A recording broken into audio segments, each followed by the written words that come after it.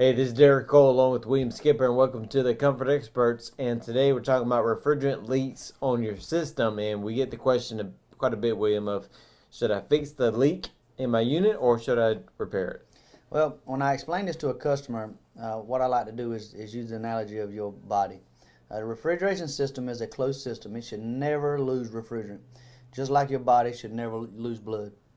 If you'd have cut your hand and you start bleeding, you're going to fix that wound. You're going to have it addressed. If it's deep enough, go to the doctor, make sure they get stitches, whatever you got to do to stop the bleeding.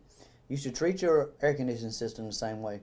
You don't ever want to continually lose refrigerant. Not only is it going to be costly for you to keep continually add refrigerant to it, but it can also damage the system, because running a system with low refrigerant can put wear and tear on parts, as we've talked about in previous shows.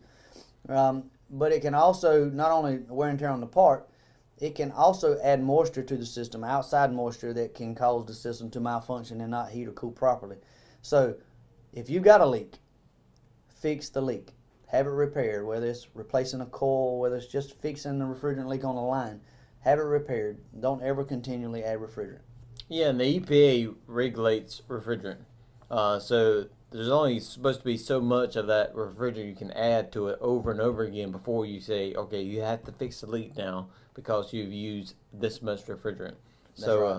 That's always something to think about. New customers we go to, hey, every year I put a couple pounds in.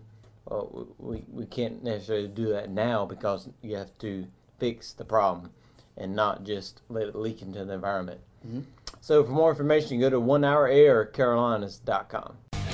Today's episode was brought to you by the Comfort Experts. See us for all your heating and air conditioning needs. For more information, visit onehouraircarolinas.com. That's onehouraircarolinas.com.